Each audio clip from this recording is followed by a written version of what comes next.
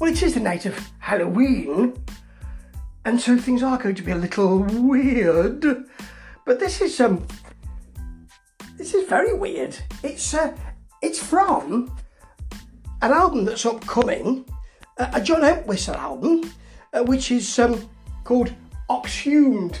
See, he was called the Ox, so they called it Oxhumed. Actually, it's rather good, and it's rarities and that sort of thing. And this is from the 80s, and it's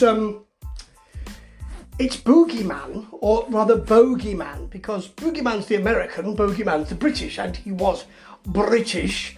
And the video is him in 80s garb, really, with clipped beard and all of that.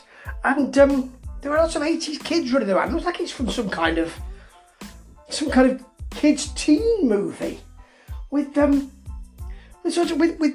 kind of effects of aliens landing and that kind of thing. It's a bit confused, but that's a good thing. And the music is, I mean, it's very bass based, as you might expect, and it's a bit of a sort of 1950s do do do do. It's like a sort of do the Monster Mash. It's a bit like that, you know. It's a bit creepy. And Keith Moon on drums, apparently. Just check that. Yeah, recorded in the 70s, but clearly the video's from the 80s.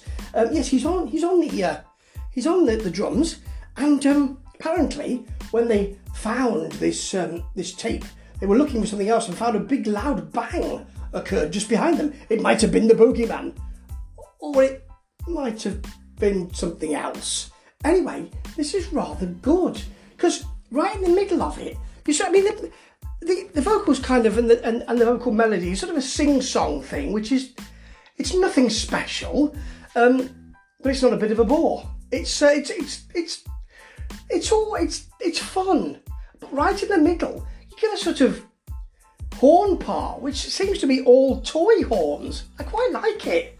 It's fun, and it's nothing more or less than that. And you know what?